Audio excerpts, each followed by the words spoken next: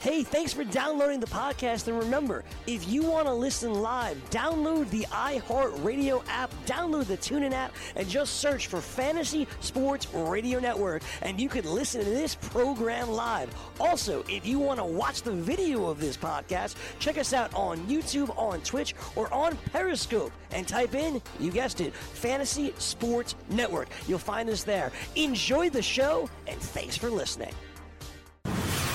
You're listening to the Fantasy Sports Radio Network. Game time decisions.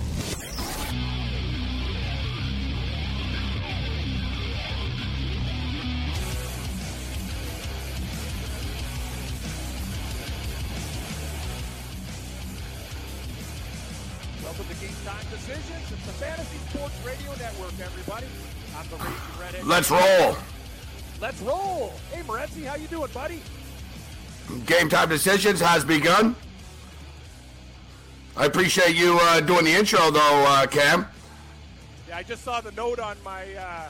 I found out how to use the phone, and the producer's like, Gabe, just start the show, Gabe. If Gabe's not there, so went right in there, pal. But I'm great to have you there, man. Yeah, I know. Buddy, you're the Gabe's not there. Listen, I don't know. We're gonna have to explain to the producers here. Well, the people in the booth, that if I don't start talking immediately when the music plays, don't panic, don't send messages, don't talk into our ears, just let the music play. All right, I thought we went through this like 2 days ago. I thought we've already been through this. Like, you know, if I don't start talking right away, it doesn't mean I'm not here. Like, I don't know. It's like every day is our first show or something like this, that we have to re-explain the rules of the road. But it's Red Heat and Rage Radio, Game Time Decisions. I am Gabriel Morency, and I'm already pissed off. We're 30 seconds into the show, and I'm upset already. How'd band jam out go today? Good stuff. You got things are rolling in a good direction. Yeah, better than the start of the show. That's good. Yeah. It's very, better than the start of the show. Nice. Yeah, so Lou's going to join us. Lou from Gamblu.com. We're going to go for round two. Of course, last week. Ding. Yeah, last week we went back and forth at the end. The Pittsburgh Steelers still haven't won a game since then either. Yeah. So we'll talk some NFL football with Lou. We'll talk UFC with Lou as well. We'll talk a lot of things with Lou. What, are you drinking something now, Cam? No, I'm not drinking anything. It sounds like you're. No, I'm not saying drunk, but yeah, we're off to a great start on this show here tonight. No, I'm doing what I'm usually doing, just staring at the computer, talking to you, buddy. Yeah, I know you said do more talking and less staring at the computer. No, the Pittsburgh Steelers situation, I think it's up to Mike Tomlin now. Like we talk about Antonio Brown, like you're the guy, you're the coach of this team. You got so much bad things going on. Well, that's why you're paid to be the coach. You got to get these guys on the same page. And I'll tell you, if you lose to Tampa Bay, it's going to be mutiny. I know Antonio Brown he wasn't in the complex on Monday. Who really cares about that? They're on Tuesday. It's about the production, though. And this is a game you got to win. You're a desperate team. You tied Cleveland. You lost to Kansas City. You got your asses kicked by Patrick Mahomes. Now I get it. Tampa Bay's 2-0, but that's a game you should win. You're a 1-point favorite on the road. Get it done, or else there's going to be real hell to pay, Morency. Yeah, I think the Pittsburgh Steelers should win this game. You're right. That's when the real panic will start to kick in with Steeler fans. It's been an ugly start now. Antonio Brown is the latest disgruntled Pittsburgh Steeler. It's the theme of the year so far this year. You know, Tomlin's always been a very, very, nice guy to the players. You know, he's the ultimate players coach. But, eventually, and we saw this with Pete Carroll, who's the ultimate players coach, eventually the players just run over you. That's what happens. If you're just a nice guy all the time, the same crap happens all the time, and it doesn't change. And that's what we're seeing with the Pittsburgh Steelers now. Tomlin's got to get mad. The Steelers players have to get mad. But, their defense, we can talk about Tomlin all we want. Their defense sucks. And is that Tomlin's fault, or is it the personnel? They haven't been the same since Shazier got injured last year. But this is a winnable football game for them. The Tampa Bay Buccaneers aren't running the table.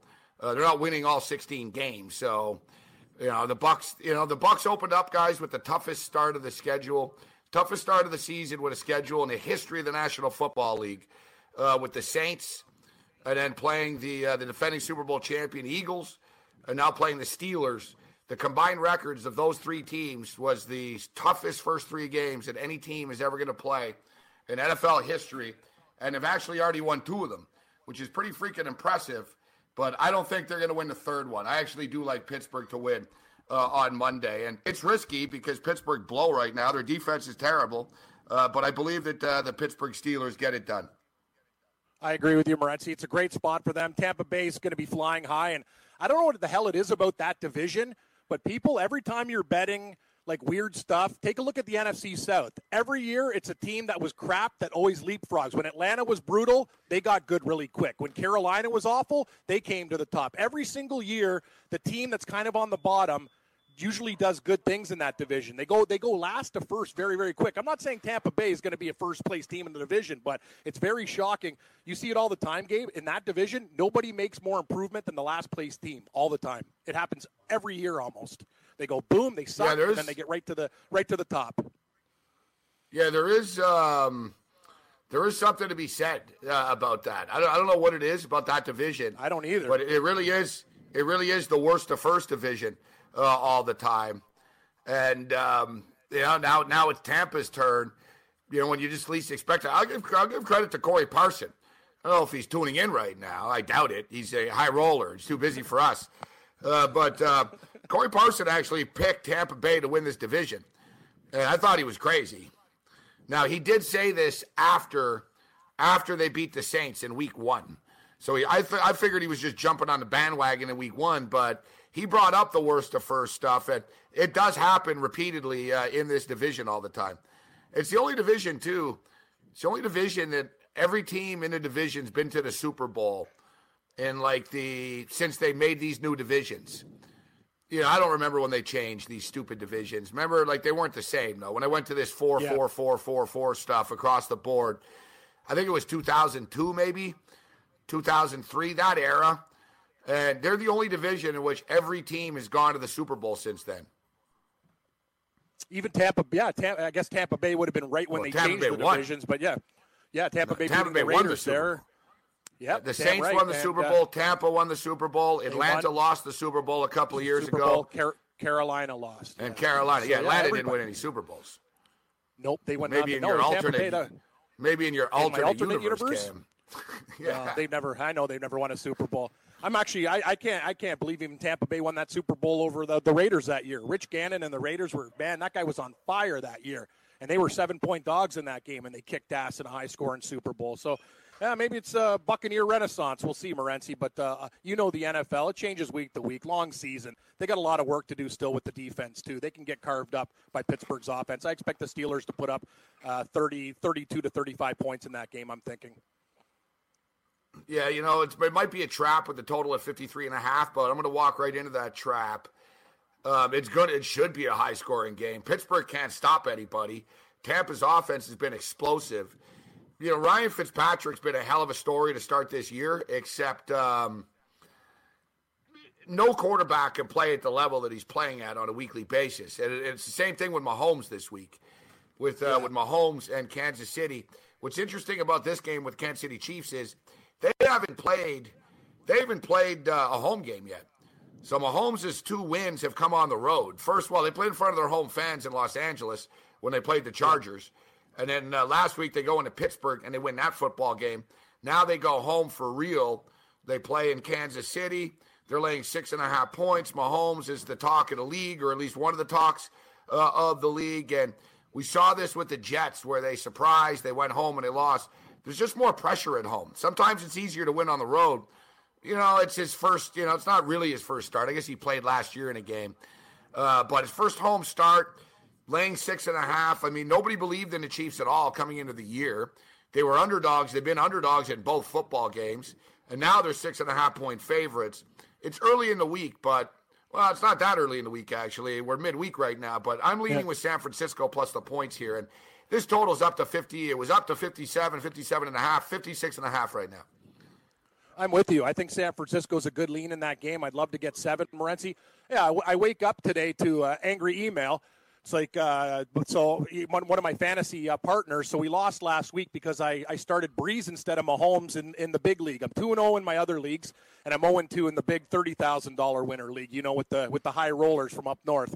But anyway, yeah, like I got threats. Like, what the hell you doing, you idiot? You start Breeze over Mahomes. I'm like, okay, so you're telling me I made a bad decision by starting Breeze against Cleveland instead of Mahomes against Pittsburgh. Like, are you kidding me? On the road? Like, that's the thing. These guys are all hindsight 2020, and he's like, oh, you better start Mahomes this week. I'm like, yeah, but that's the thing. Exactly what you said. Will Mahomes do the same thing 3 weeks ago? I don't think so. And Drew Brees and New Orleans is playing Atlanta. And I know I can tell you one thing. Usually when these teams get together, it's a barn burner. So that's the thing about this fantasy sports stuff. Everybody's an expert, day late, dollar short. But, yeah, I'm telling you, so you're not going to start Drew Brees. Okay. Like, he's just only one of the best quarterbacks in the league. But we didn't know the Saints were going to be off to such a cold start. Now, the Saints have stumbled out of the gate, Saints and Falcons. Big game for both these football teams, with both of them already with one loss already. A lot of big games this week, man. The NFL season goes by quickly, and it feels long. Oh, there's 16 games, but, we've talked about only 12%. It's actually up to 12. So 12% of teams that go 0-2 actually end up making the playoffs. You go 0-3, you're all but screwed. Pittsburgh with the tie right now. Pittsburgh, if they lose this game to Tampa, their season's not over, but it's close to being over. You're 0-2-1.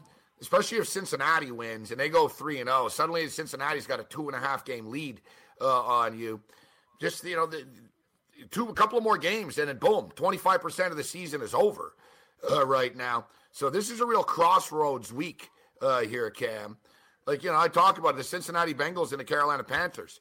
Man, if the Bengals win the game, they're 3-0, and not a lot of people saw that coming. Their percentages and the probabilities of them making the playoffs it's going to climb extremely high right now. Some big games this week, some interesting games. Denver Broncos could potentially be 3-0. We're still learning about these teams, Cam. We'll find out more in the next couple of weeks.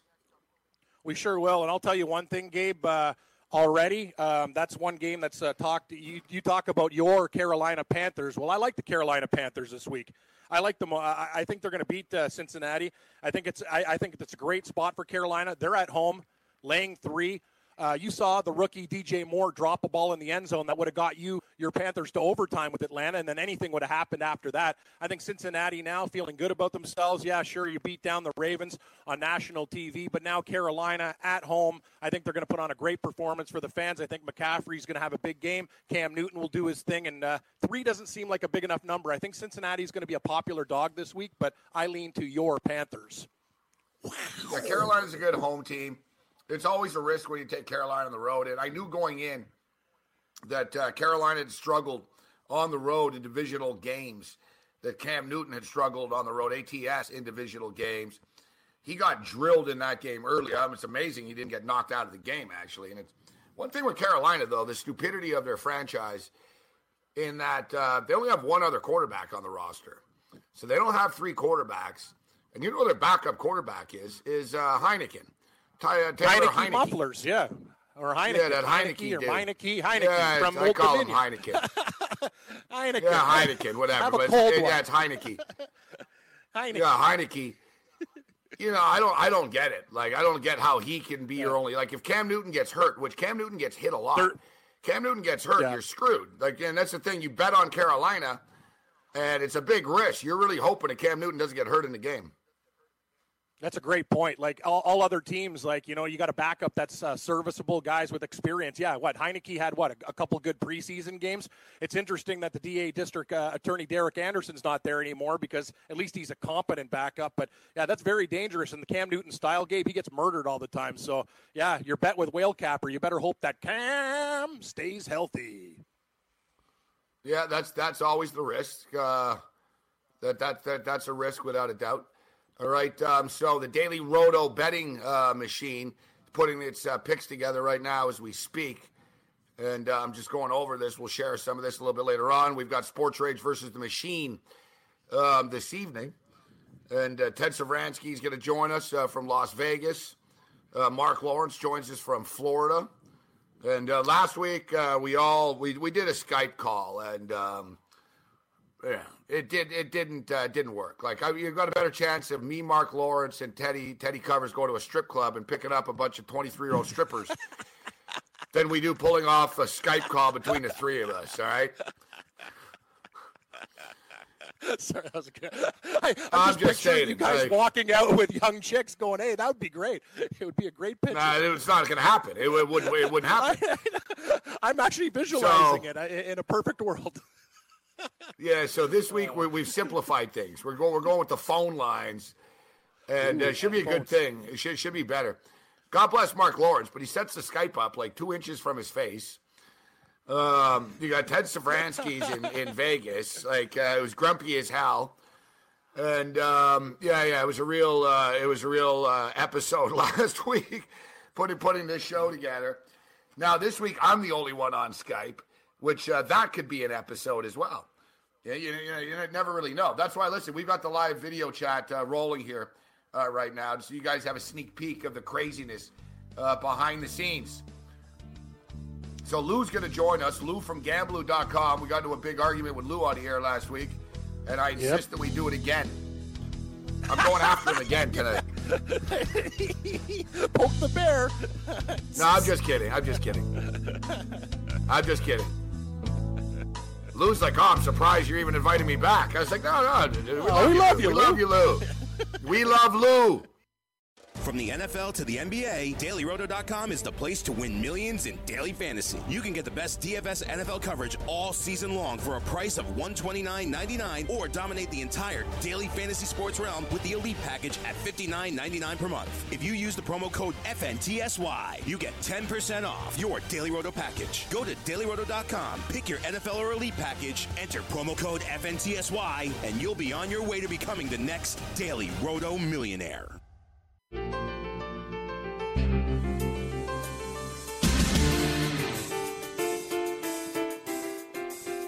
Game Time Decisions, Red Heat and Rage Radio, adding some new material.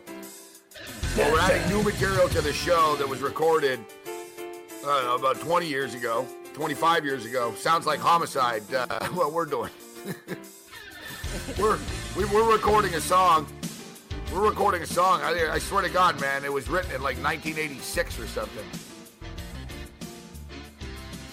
Right now, you are listening to Game Time Decisions, Red Heat and Rage Radio. Yeah, I asked if Cam was drinking something earlier, but I wasn't implying that you were drunk. I wasn't like, oh, are you drunk right now?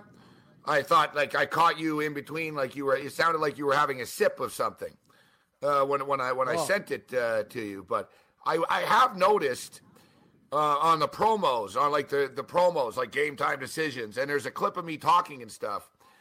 I don't know. I do sound drunk all the time. I noticed this the other day in which I heard a promo. Actually, the last one, I'm like, you're right. At the intro, Gabe, the last one that you did talking about Tony Finau, you sound wasted. Like, remember I know, but I'm not. But I'm not. No, but I know I know, but that's what. No, that's the but I don't know is. I don't know if they're dragging my voice out and they're condensing it or something. I don't know what the hell's going on, man, but it's got to stop. Like, you're right. It sounds like I'm hopped up on Valium or something. Tony Finau. Like Tony Finau, Cam. I don't understand. Doesn't win, but he gets the top 10s. And I know. It's just like, I'm like, wow, because, no, it just sounded different. Like, it was just kind of. Yeah, but when I actually said this live on the show yesterday, it sounded normal. I said Tony Finau's worth a look. I didn't sound all wasted. But I've noticed this. I'll admit it. I know. In these promos, I sound wasted all the time. Like, I don't know what the deal is. Like, or is it just more you? I don't know. It's more. Yeah, no. Wow. Maybe we're both wasted and we don't even know we're wasted. I feel wasted. I don't know. Oh, man. Maybe it's the microphone and it's the. I don't know. I don't know, man. I can't explain it. Listen, I got to be honest with you. Like, since you've given me, from Morency Studios, I took the board back and whatever, like a couple times, like knock on wood, I'm knocking on my table and my head that, and you're at a wicked jamming spot in the burbs, putting the record together, and our boys are in New York. So hopefully, like, the sound of things, like, you sound very crystal clear to me right now. But you're right. When it comes back on the promos, we sound a little bit different. So I got no idea. Yeah, maybe it's losing a generation of sound in the editing process. I have no clue. We're not. I don't know what it is. But Greg Schneider in the chat even says, sounds like I took a Xanax and drank a couple of beers. It sounded good, though. No. I'm drinking a Gatorade. Unless someone spiked my Gatorade. I don't know.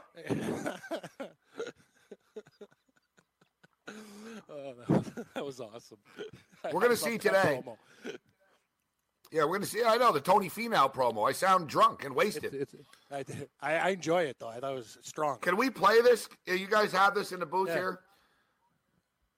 And so I always get mad when they don't respond right away. But I've been up in that room, and it is pretty crazy. You know, a guy that's been killing it through this FedEx. And like I said, I don't even understand the format. I don't even care. I know this is the last one, the last tournament. What about Tony Finau? I sound like a drunk guy on a bus. But he never wins Finau, right? But he racks up the wins. He racks up the top tens, too. Weekdays, 4 p.m. Eastern. Wow, know what it is? Yeah, we can't play that promo anymore. Don't play that promo anymore. Like,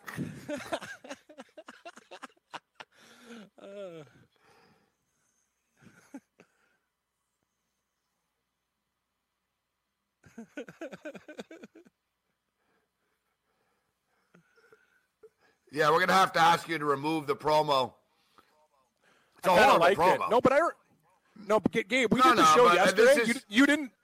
You didn't sound like that, though. That's what I'm trying to say. I remember doing the show with you.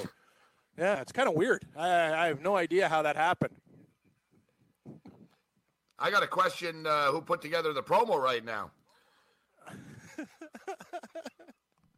It's like the FanDuel sports ticket for $82,000. It's like, you know, we're really going to go through the whole intro song here?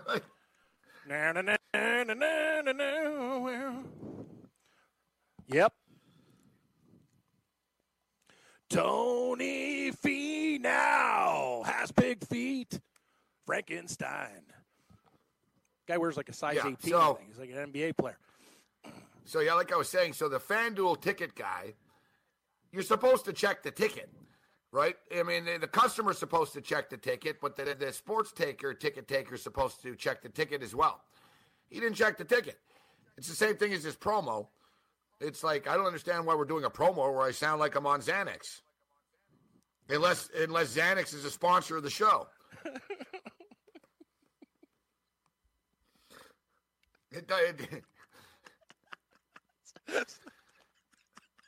I think they slowed my voice down.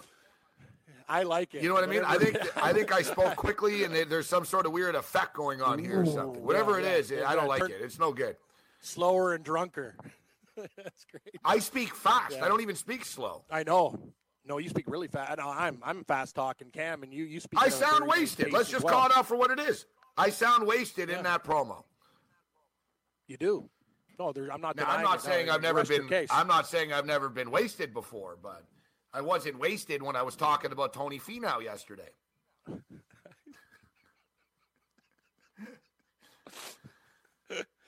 I got to tell you, the way this show's going, I'm probably going to end up getting wasted right after the show. I think you're being a little hard on the show, Morency. I think we're back on track here. I'm feeling positive, Pete Carroll style. It's all good, buddy. It's all good. It's a good thing you're not in our band, man. You would like. You're such a happy-go-lucky guy. Maybe I'm just being more. I get pissed off too. Yeah, I know, but you've seen me snap. Like this morning, we woke up and we started rehearsing one of the songs for the record, and it took about 3 minutes, and it just blew up into a 22-minute like rage fest. Everyone going back and forth, and it's funny. Our bassist comes up to me after, and he goes, I really enjoy watching you and Brian fight like that.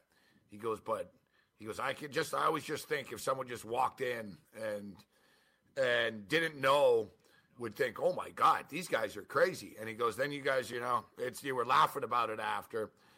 And, it's an intense process. So, yeah, we're very, very hard. You know what I mean? Very, very hard on ourselves, Cam. So I'm trying to bring that discipline right now. Like, this is what Mike Tomlin needs to do. I'm trying to bring the homicide discipline to the program here.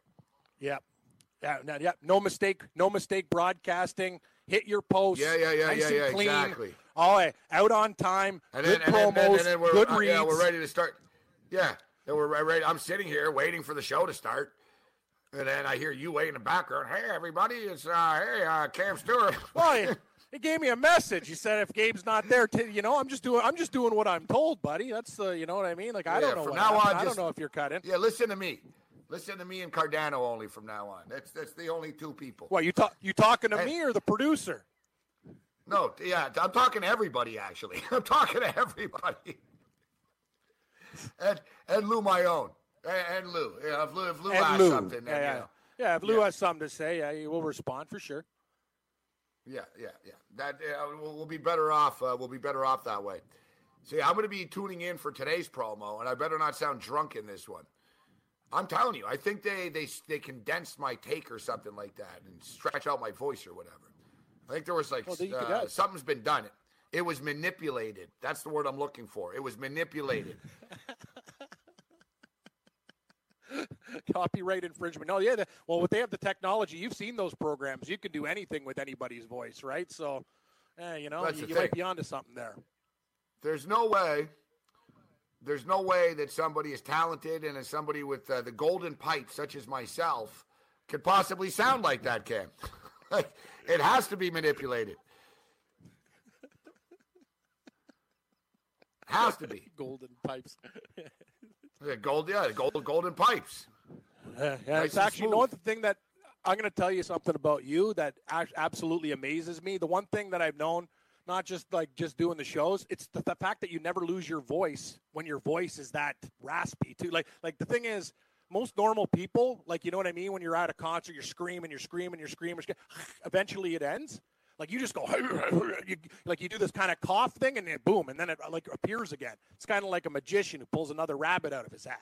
I don't know how the hell you do it, because we've been in this industry a long heavy time, metal man, today, and I've too. never. Yeah, I know. That's it's quite a feat, man. You got strong larynx there, that's for sure. Big time. I'll give you. You want a little sample? I'll give you a little vocal sample if you want. Okay. I was lost, but now I'm found. Sounds heavier with the crunch behind. Yeah. With the guitar. That's another thing, too. Well, you guys are going to fight. Think about it. I didn't know. Well, I was going to say, first of all, that was probably nice that you guys had a nice family dinner and everything last night with the turkey and the trimmings and the sides. That sounds lovely. Turkey. Oh, I'm so jealous. Dinner. But I'll tell you, living with, you're not kids anymore. You're also grown men. I know you said it's a very spacious place in the burbs, but you're a grown man in a band and you're spending a week together with people that you haven't seen, and you're putting together things that are very, very hard to create. Of course there's going to be tension. If there wasn't tension, you wouldn't have a band. It's actually nice that you guys haven't thrown fists. It's probably a good thing. You must really care about each other. Yeah, tension is good. You're right, especially when you're putting together a heavy metal record. You need tension. It's got to be tension. This isn't flowers, hippies, and rainbows here. This isn't Joan Baez. You guys are doing a metal record. So, you know what I mean? And this everybody isn't the Mamas and Papas. Everybody, no, speaking of wasted, they were wasted. Didn't they have sex with each other? Weren't they I don't even want to get into it. A lot of drugs, too. A lot of psychedelics. I see we're talking about things that don't have a hope in hell and happening, like me, Mark Lawrence, and Teddy Covers walking out of a strip club with 23-year-old strippers on our arm. So Eric Dickerson, we talked about this yesterday, NFL Hall of Famers, they want to be paid. And no one really knew what they wanted, basically. So Eric Dickerson says every NFL Hall of Famer should get $300,000 a year to be a Hall of Famer. It's not going to happen. No, that's definitely so not going to happen. That's a pipe dream. So what? Once you're in the Hall of Fame, for 30 years, they give you $9 million. It's a cash for life. It's a cash for life lottery, Gabe. Hey, right. It's like the commercial. Hey, I got thousands every single day of my life. You know what, though? The NFL Hall of Fame does make money. They do use the player's likeness and all this. I don't have a problem with them coming up with something, which would be nice, actually. Listen, you're in the Hall of Fame. Here's $1 million. You know what I mean? Thanks for your service. Here's $1 million. Yep. They could easily do that. I think they could go up to $2 million. But $300K a year, Whatever, man. LaDainian Tomlinson's in a Hall of Fame. He's like 40 years old right now. Exactly. You're gonna pay this Some of these guys are going to live for to like his life? in their 90s. Exactly. Yeah, Think so about what? it, You get into the Hall of Fame and it means you make $59 million? Like, it's a little, like, even me. I take the player's side all the time, but even me, I'm like, hey, chill out. As I say, settle down, Eric. 300K a year is a little much, bro. Like, you know. Yeah, that's a bad business model for the Hall of Fame. They'll go broke. I don't care how much money they make now. They can't afford that. And there's a lot of people in the Hall of Fame, too, right? You do the math, Gabe. Great point you bring up, too. Some of these guys are young. So what are they going to live for? Another 65, 70 years? That's nuts. No, that can't happen. Cam, you know how many people are in the NFL Hall of Fame? I didn't know this. I'm seeing this right now. I'm not going to pretend I knew, but I'll ask you. So I see the math, what it would cost them. There's 318 people in the Hall of Fame. Yep. There's Times 318,000. That's a lot of money. That's $95 million. Yeah, that can't happen. That's a big chunk of change. Yeah, like the NFL is kicking out $95 million a year to a bunch of dudes that don't play anymore. Exactly. Man, listen, I like the Hall of Fame. To really make money. No, I agree, but that's ludicrous. That's not going to happen. And no, that's I don't care. You're right, though. It'd be nice if they had like a one-time payment, like a career achievement. Like, you know what I mean? Like, here's your check. You were the best of the best. You get this, and boom. Like, it's a one-time thing. Thank you very much, because you said it. Yeah, they have the busts of the players. That's their likeness. They use them in ads. They do all that stuff. I'm with you. I think you should get a one-time payment. You can't do $300,000 a year. That's just silly. Well, Eric Dickerson actually does make a point here, yet it's just because there's so much money. So Eric Dickerson says $300,000 a player is 70 cents out of every $100 the NFL brings in. 70 cents, that's what it would be. So that's what they're looking for. They want 70 cents out of every $100 for NFL Hall of Famers. So he's smart. He broke it down into, for 10 cents a day, you can save someone's life. So he's basically saying for 70 cents, you can hook up NFL Hall of Famers. And he brings a point. He goes, we want health insurance and a better pension for all former players. Let's make history. This is the worst nightmare right now for the NFL, Cam. The NFL players, they don't stick together, the NFL players. And the collective bargaining agreement's coming up in 2021, so that's we always wonder if it was 2020 or 2021. It's actually after the 2021 season. So it's around the corner, though, this. So 3 years from now, and you can tell there's more and more animosity. Like, before it just used to be Gene Upshaw would screw the players over and, everyone went about their business. Now there's different fractions. There's a lot of people that don't like Goodell. There's a lot of players. You have the anthem guys. You've got the protesters. You've got sort of money guys that are like, we're getting screwed. There's a lot of different angles that people are going to come at the NFL at here in 2021. And now this is the worst nightmare that you've got hundreds of former Hall of Famers that are now demanding money, saying they're going to boycott. Roger Goodell, man, it's like you talked about it, Cam. This is why Roger Goodell gets the big bucks, right? Yeah. You're talking about Tomlin. Do something. You were saying Tomlin gets paid big bucks, and hey, he's got to figure something out for the Steelers. It's like Roger Goodell. You're making $50 million a year. And you know what it is with Roger Goodell is he never should let all these things get this far. This is what happens when you tune everybody out. You tell everybody to F off constantly, and you tell everybody consistently, what are you going to do about it? What are you going to do about it? What are you going to do about it? And now eventually, you've got 6 different fractions saying, you know what, we're going to sue you. That's what we're going to do about it. Or we're going to boycott the Hall of Fame. Or we're going to have a lockout. Yeah, man. I've told people this for a couple of years, Cam. Enjoy NFL football while it's on TV for the next couple of years, because it might not be there for a year or two. This could get pretty ugly. I agree. That's a really good point. And Goodell, too, think about it. This guy never risked anything. He never played on the field. He never got hurt, never did anything, and he's raking in $50 million. That just incenses players even more. You're right. This is a very, very close to a war, a mutiny situation where a lot of different people are going to be pissed. It's good. That's a great point you bring up, Gabe. I'd actually make that bet. I'd say in the next couple of years, there's going to be a big, big labor problem. Well, when I say there's different angles from this, you got a guy like Le'Veon Bell. Factions. Le'Veon Bell's not talking about former players. He's a current player that wants to get paid now. Yep. And he wants to change the pay structure. You got former players bitching. You got current players bitching. You've got all kinds of legal issues on the table here with the concussions and the future of the National Football League. Time to get to work, Adele. Game Time Decisions, Red Heat and Rage Radio continues. Are you having fun yet?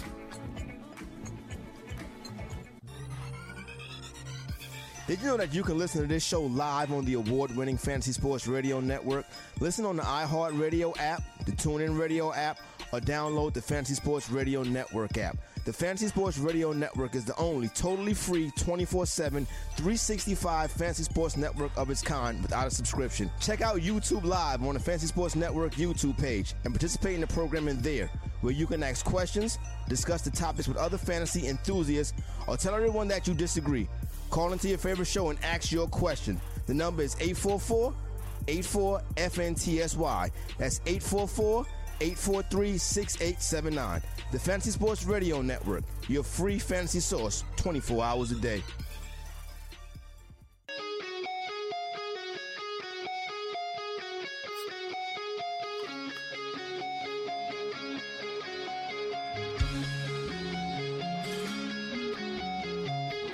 Game Time Decisions.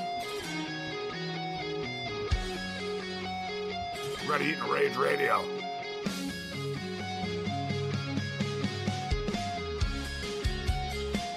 Lou will join us in the 5 o'clock hour. Yesterday, we never got a chance to get to the prices for this week's DFS football. We'll take a little look at Thursday night football games as well. We got the Browns and the Jets. Real train wreck of a game tomorrow night. But Cam Stewart's really looking forward to it. I am. It's going to be a great game. It's going to be better than Bears-Seahawks. Like what's saying that game was good? The first half of that game was one of the worst football games ever. It was pathetic. It was awful. Like watching Seattle's offense was sickening. But anyway, I think the Jets and Cleveland are actually going to offer us a little bit more. It's going to be one of those games that everyone thinks is going to be shit. That's going to be good, and I'm actually really looking forward to it. What did I say last year? I said this all last year, and I brought it up a lot this year. In that the Chicago Bears, we played 2 games, 2 weeks this year in the NFL. The Bears have been prime time in both of them. Yep. It's like, why? Why? Why? Because they have a big market? I don't get it. Like, the Bears have been on TV twice. Now, and like you said, that Bears-Seahawks game was putrid. It was terrible.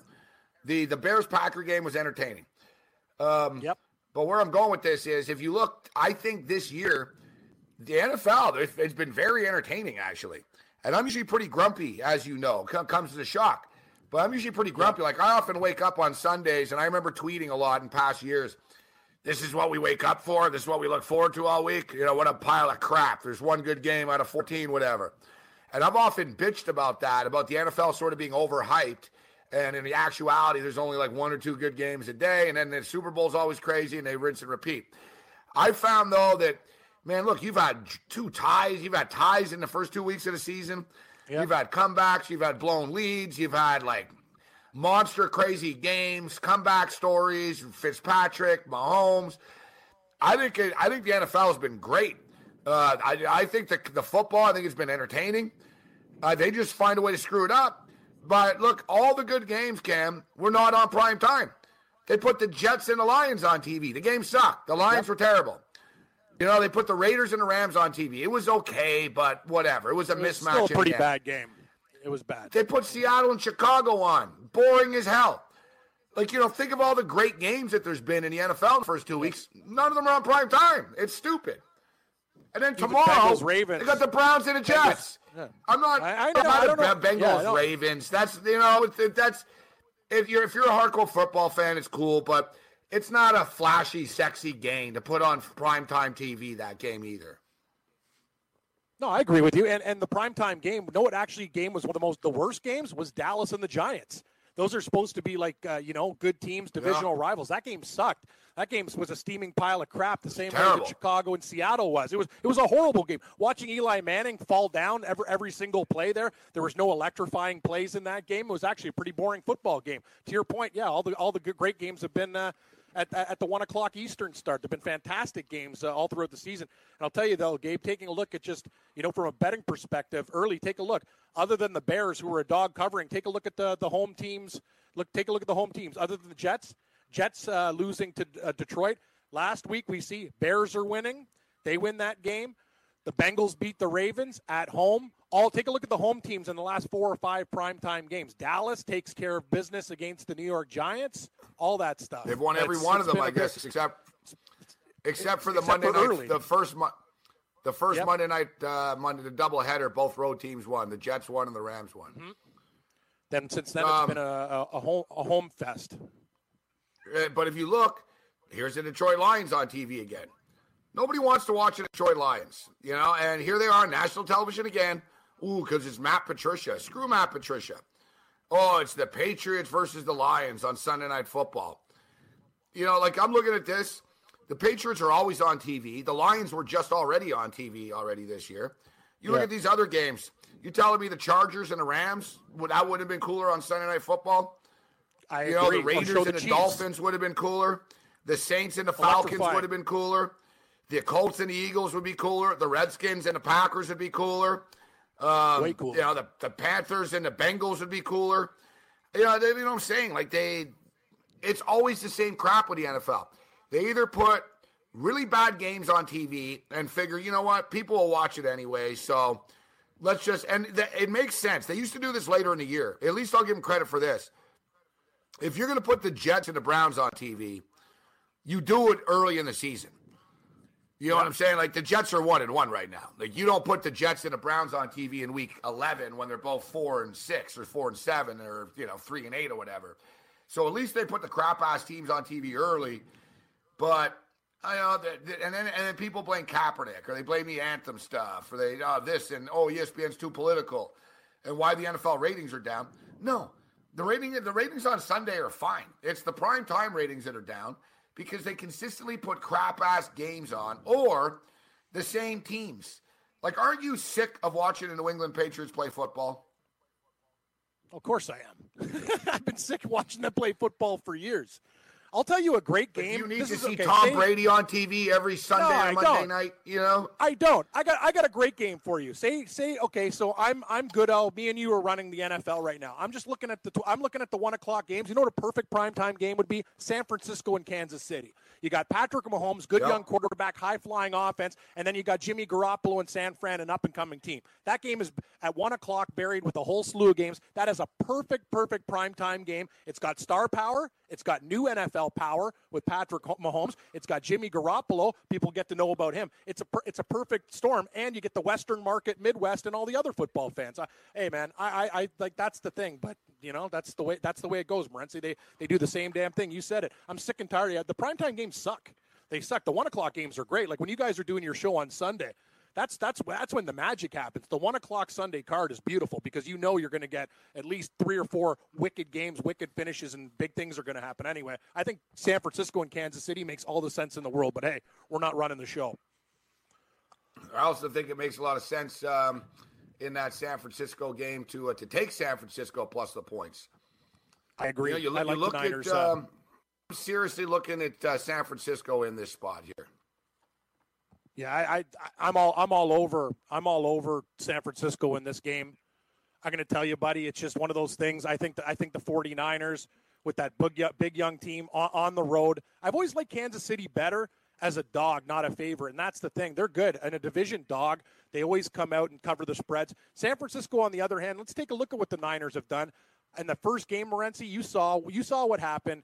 They were in that game against Minnesota. They had a fumble at the 1-yard line and key mistakes at the end of that game. They could have actually covered that game. Last week against Detroit at home, they were up big. They let Detroit kind of come back late. But San Francisco, I think they're in a really good spot this week. I'm with you. I think San Francisco covers the 6.5 points.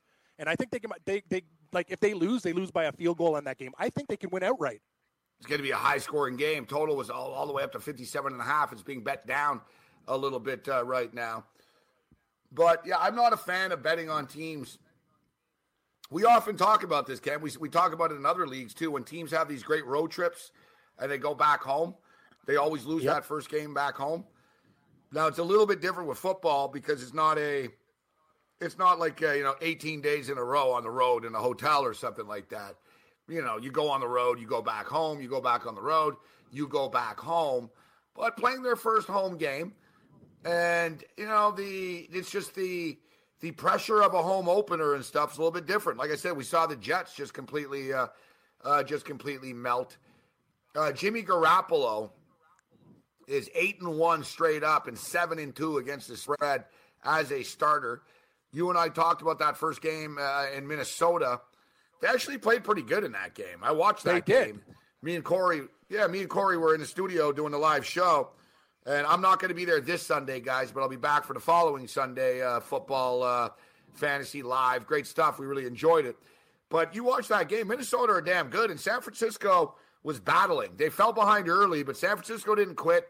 And like you said, last week they were in control of that football game. They took the pedal off the metal. They got backdoored. But they're a physical team, and I think they could trade points with Kansas City as well and come up with a stop or two, actually. I'd like to be getting that full 7, though, Cam. We'll see if we can get there. If it stays at 6.5, we can buy the point to 2.7. And I think that's a prudent move, too, because it's not going to cost too much. I'm also looking at another 6-point dog early. I haven't put this one in yet, but I think you disagree with me on this pick, but hold on here. I'm going with the Giants.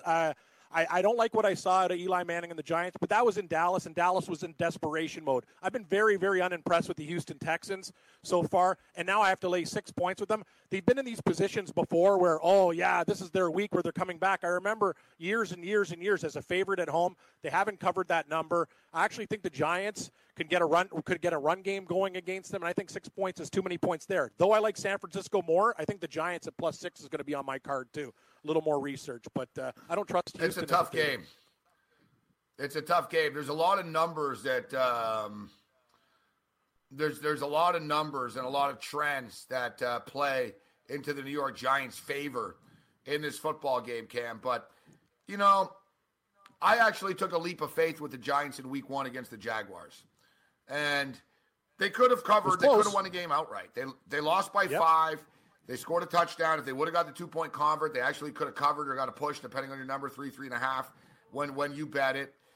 But Eli Manning couldn't hit the open guys. And Odell Beckham was getting open. Odell got the better of Jalen Ramsey, but Eli couldn't take advantage of it. And then I said to myself, you know what? And not to myself, but I said it to everyone. I said, I think the Giants' offense will look a lot better against the Cowboys' defense than it did against that really, really tough Jags defense. And the Cowboys defense pretty good too. But, I just thought, all right, they're going to get going. Cam, they can barely pick up first downs, this Giants team. Oh, I know. Like, that's my thing with them. I know, and I know Houston. We'll get to Houston in a minute here. Houston's been a disappointment. But the Giants, like Eli Manning, you just talked about it yesterday. We were talking about it, or Monday or whatever. You were saying about how, the play breaks down. He can't get, if the offensive line can't protect him, which they have a hard time protecting him, that the play breaks down right away. His arm strength isn't there. Balls get batted at the line of scrimmage. It's just hard to trust Eli Manning, even though we're getting 6 points. And I get it. I know Houston has flaws. Yeah, well, that's what it is. To me, it's not an indictment of the Giants. It's more an indictment of Houston as a 6-point home favorite. When they've been in this position before, they haven't really yet. Sure, they might win the game. I'm not sure if they're going to cover the number. I've been very unimpressed. And look, who are they losing to? Teams like Tennessee? Like, come on, man. Like, the one thing about the Giants is I think they're going to be in desperation mode this week and try to take the game not just out of Eli's hand, a lot of Saquon Barkley, pound them, pound and pound and pound them. I think they can do okay, hang around in this game, and then maybe make a couple plays. It's hard, though. You said it. Like, it's hard to trust the Giants because Eli Manning is basically a statue. He can't move, but it's more about Houston. I don't trust them to win by 7 points in this football game. There's like a fat-ass fly that's terrorizing me right now, man. And maybe, he's big because he had some turkey. Yeah, he had turkey and potatoes last night. He's big. He's a super Kitchener, like, well-fed, except like he's a suburb fly. But he's at the end of his rope. Like, he's not as fast as he can be. That's the thing. That's the thing. He keeps bouncing back around the window. Yeah, don't worry. I know, but he keeps coming right around me. Yeah, don't worry. He'll be dead because the fat flies, they run out of energy real quick. You'll try to get a little bit too close, and then you'll just go bam, and his party's over. Trust me. No, I live in the burbs, too. I get a lot of well-fed flies that eat my crumbs, too. And that's the thing. They get a little bit too bold, and then they're done because they're not like the little guys. They can't zig in and play games with you. Yeah, there's one that always loves my TV, especially when I'm watching the games at night. He just stays right in the middle of the screen, and I try to get him, but he's fast. He's a small little fly. He's like a Darren Sproles. He's just he's everywhere. But the big fat flies are like linemen. Don't worry, Morency. He'll run out of gas. Yeah, so you've got a fly that just parks right in front of your TV. Oh yeah, he's my Sunday night fly. I finish the show, and I go upstairs. I just kind of lie down. I watch the football game. He's always right in the middle. Then he'll like buzz around my head just to piss me off. Then he'll fly right in the middle. They love light, and that's the thing about the TV. You ever notice how they like? That's the thing. Very, I'm at the window in the front yard. It's all bright. Yeah, so that's why he keeps coming back here for it. Yeah, they like the light. They like to tease you too. The little guys really like to tease. Don't worry, the fat guy, his days are numbered. But give him a little turkey and gravy, and he'll hit the deck. I'm gonna get him. I'm gonna get him at some point. Yeah, they don't make flies like that in the cities. Oh, here he is. Here he is. Oh, I'm going crazy, bro. Like it's actually distracting me and angering me right now.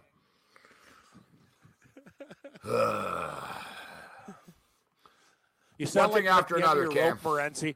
I know, that's the thing, man. Like that's right now. I'm impressed though. So think about it. You got there on the weekend. You finished doing the shows in New York. So you got to go in. You got to go into Toronto. You got to get to the suburbs from there. Bunch of people in a house. Hey, you're doing pretty good, man. Like it's Wednesday right now. So after that, Thursday, Friday, and then I guess you guys hit the studio. We're cruising through the week. The studio Friday. Friday is when you start recording, or Saturday. Friday morning. Friday morning. Okay, so cool. Maybe I'll come down and see you on Friday then. Could I? Now you're going to be busy though, right? I don't know. Just we'll talk about it. I'd like to drop by and see you. It's Lisa's birthday on Friday night, so I'm taking her out. Probably to Red Lobster, one of our haunts. That's how can you come by? How can you come by? How can you come by Friday if you're taking Lisa out on Friday? Oh, take her out at night. If you're going to be there in the morning, I could drop by for lunch or something like that, right? Oh, okay. Oh, yeah, I get it. Yeah. I was going to say more, but I don't want to interrupt you. It's $100 an hour, so you got to basically say when's a good time, right? Because I don't want to bother you. But anyway, yeah, maybe on Friday. Yeah, and then, I'll be back in town on Saturday. People think like I'm here for some social visit or something like that. And it's a work trip. Yeah, we're all business. All business, baby. All business. Let's get those baseball games. Getting into the studio. Games last night were great. What the baseball last night? What a shit show. That was a nightmare. So you went Mets lost, right? Boston lost. Your Oakland A's lost. My dog lost. I got one game right last night. The over in that stupid Angels A's game. What a nightmare.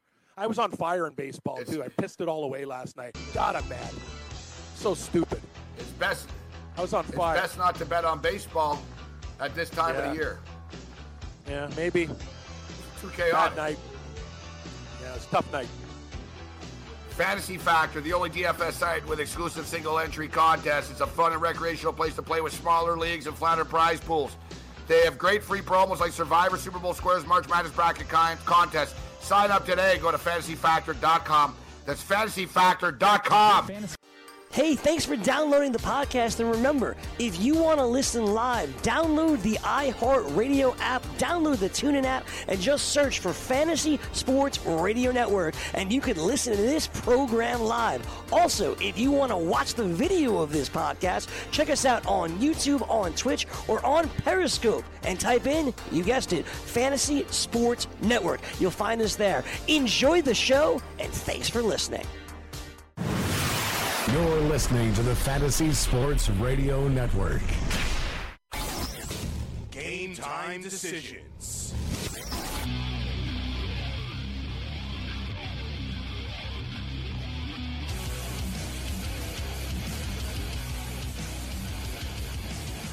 All right, Game Time Decisions, Red Heat and Rage Radio continues. I'm Gabriel Morency.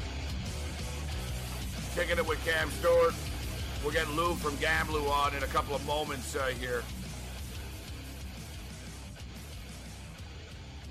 Wednesday night, Countdown National Football League is back.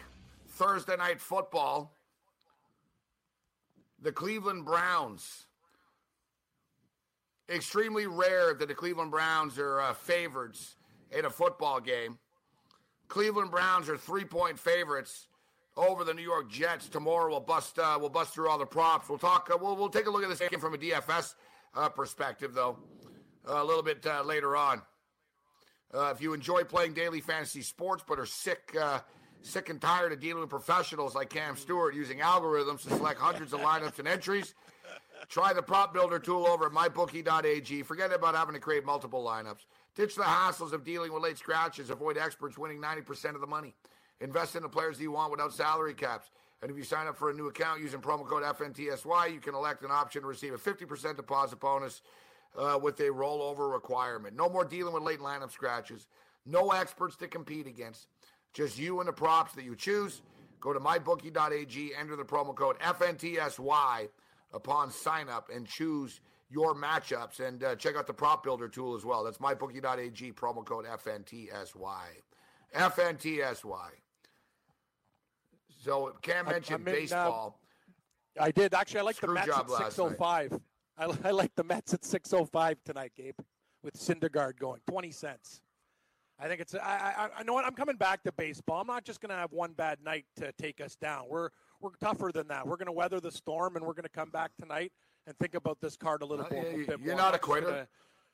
No, I'm not a quitter. Nobody likes a quitter, Morency. I'm gonna take a shot with the Mets. I know Eflin's pretty good, but you know what? I'm gonna take the Mets and Syndergaard at 25 cents. I think that's a really nice price for a certified ace. And you know what? Actually, tonight, don't get upset because they screwed you before. We're gonna do exactly what we did last night, but it's gonna work tonight. We're gonna take the Mets and we're gonna take the Red Sox again. The Mets-Red Sox dog thing didn't work last night. Our dogs, they were basically they were horrible dogs. They had no teeth. They got rolled over, beat down. But tonight with David Price, the price is right, Morency, at 145 to the plus. I'm going to take a shot with Boston tonight with the Mets. The Mets game goes off in about an hour, so they're going to be on my card tonight. Yeah, I think you're onto something here. Noah Syndergaard, the Mets are 6-2. They're 6-2 in his last 8 starts. We talk about the Mets heating up a little bit, playing decent baseball. They're 11-6 over the last 17 games. Philadelphia is a cold baseball team. I don't have a problem with the Syndergaard pick, and I don't have a problem betting on David Price getting the Red Sox in this spot. One of the coldest pitchers in baseball right now, Marco Estrada, and the Toronto Blue Jays. I've seen the Blue Jays record this year, 14-4 though against Baltimore. Yet Estrada's been hit hard lately. Cam, he gave up 5 earned runs or more in 3 of his past 4 starts.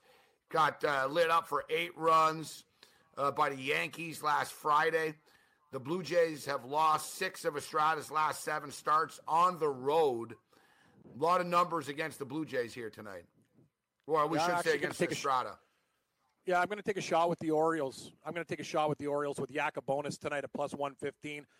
They were horrible. They pissed away the game with errors last night. It was really tight. Got to give Toronto credit for winning on the road. They've had problems in Baltimore, but I'm with Baltimore tonight at plus 115. I think Gamblu's there, buddy. Hey, Gabe, I think our boy, Gamblu, Part 2. Let's rock.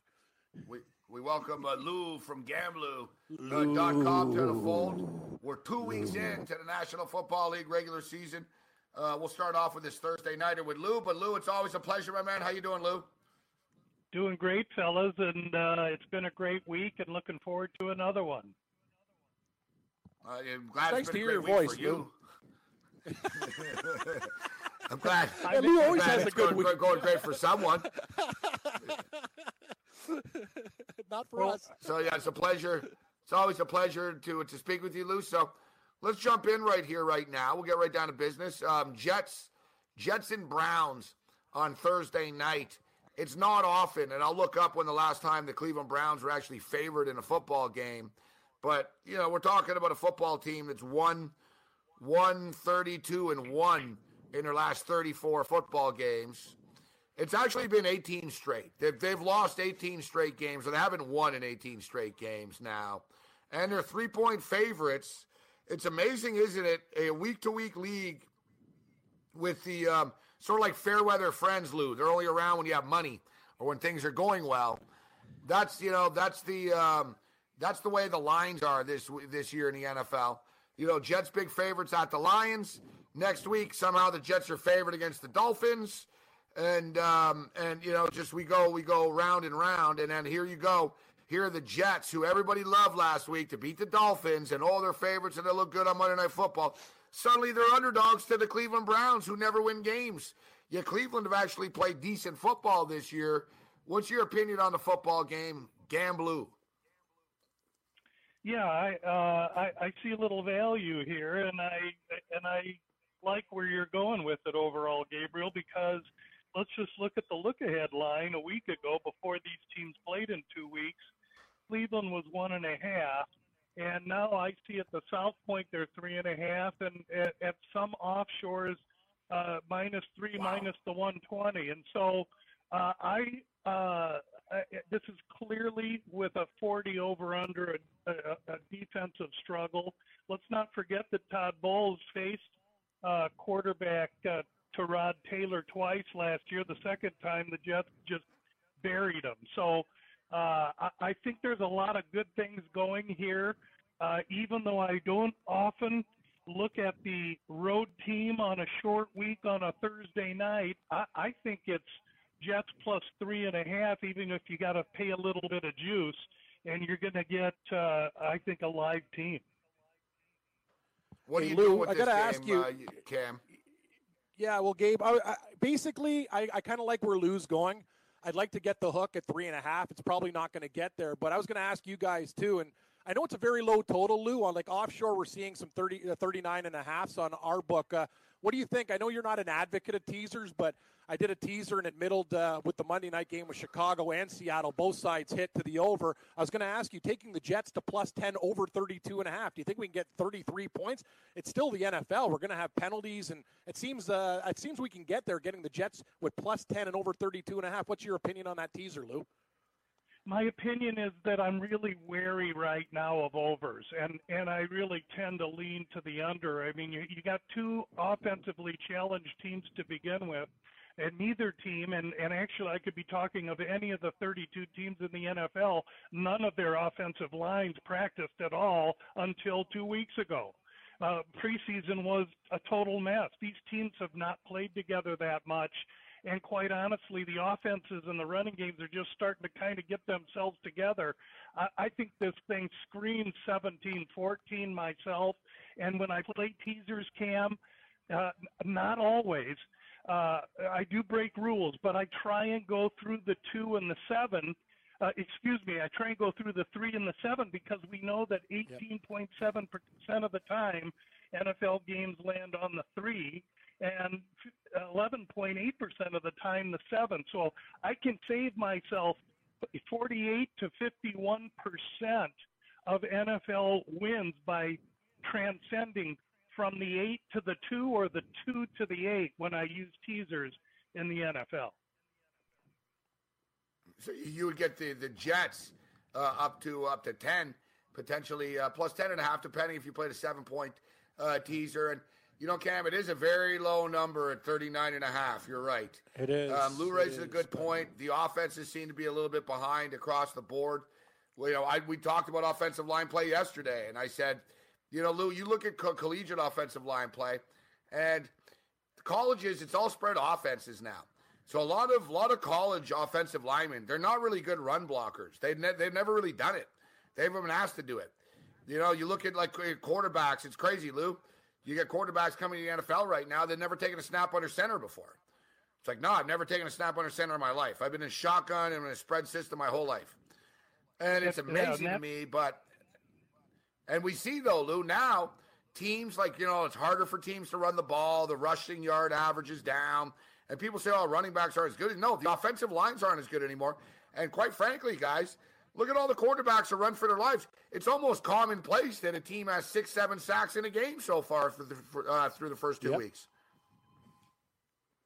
Well, you also got to understand where they're paying their players, and teams A team like Houston that's starting slow, has two rookies starting. They haven't, like I say, they haven't practiced and played. I think the running games will come. I think there's going to come a time when we're going to start to feel more comfortable that a team like Cleveland or the Jets or a Tennessee, for instance, the Giants, can score some points. But I think we're still a couple weeks away. I mean, I really look at week 3 here is going to be a real good test for a lot of teams. And I think there's still a lot of overreaction after 2 weeks in the NFL. And at the same time, I think after 2 weeks in the NFL, we can tell that there's some very good, high-quality teams out there as well. Yeah, it's a real crossroads week this week. Yeah, Gabe, I was going to ask Lou about the KC Niners game that we talked about earlier and get his take on it, because I think this is going to be on, I know, both of our cards, buddy. Kansas City, sure, they win both games on the road. Now they're coming at home, Lou. It looks like an inflated line. Mahomes is the darling of the NFL right now. He's looked great, but now you have to lay almost a touchdown. Kansas City -6.5 against the Niners. Hey, San Francisco had some bad luck against Minnesota, some mistakes in that game. Could have been a different story. They beat Detroit last week. I think Gabe and I are going to take the points with the Niners, and the books would have made it 7. Really, I think they're trying to entice some KC bettors at 6.5. Lou, what do you think about the Niners-Chiefs game?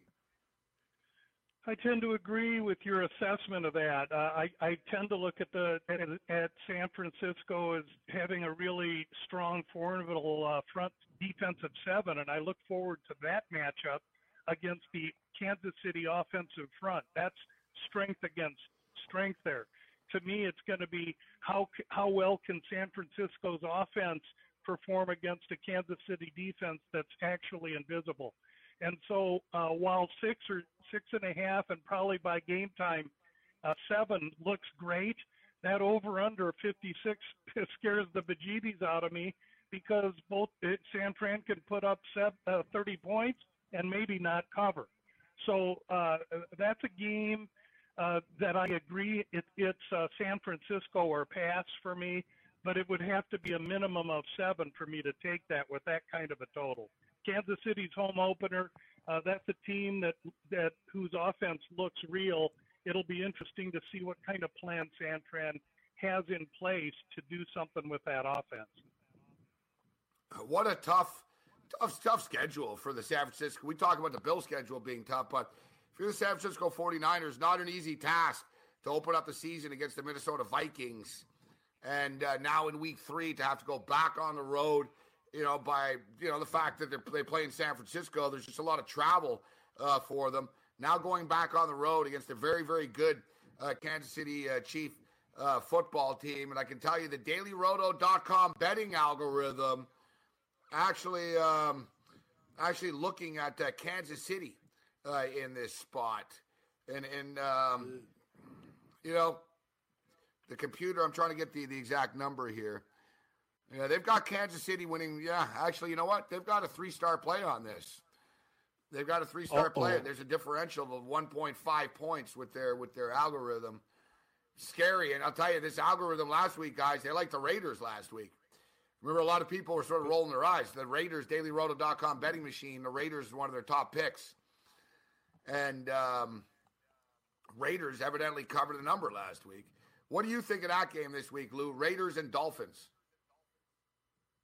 I think that one sticks out a little bit as being kind of a smelly line. I want to like Miami, but I really what I do like is I like Oakland there. I don't know why. I think this is back-to-back road games for Oakland now. And the second one. Really tough ones, too, Lou, coming from Denver. Yeah. Come on, that's a tough spot. Going to the East Coast and an early game and an early 1 o'clock kickoff.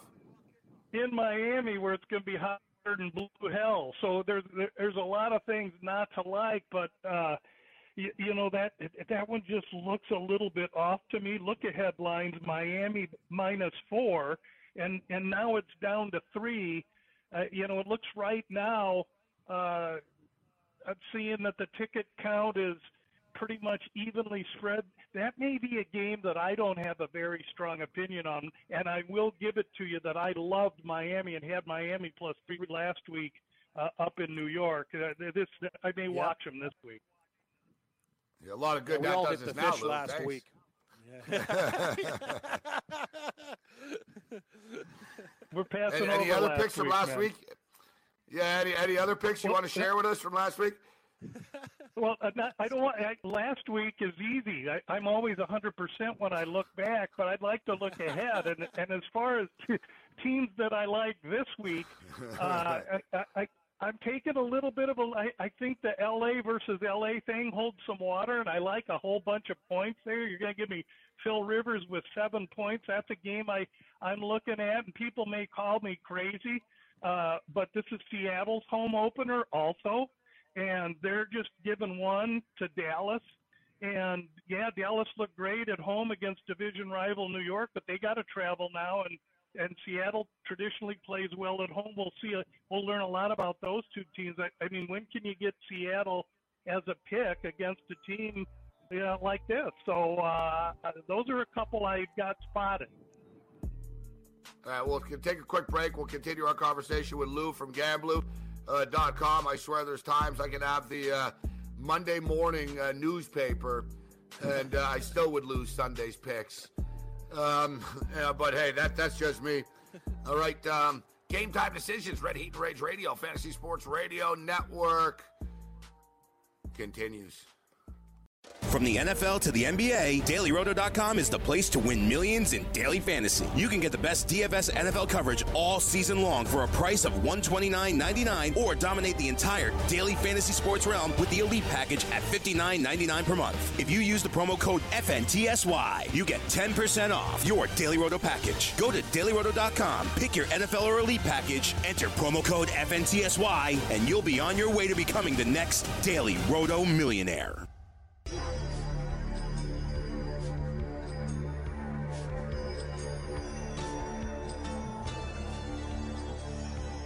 Game Time Decisions, Red Heat and Rage Radio.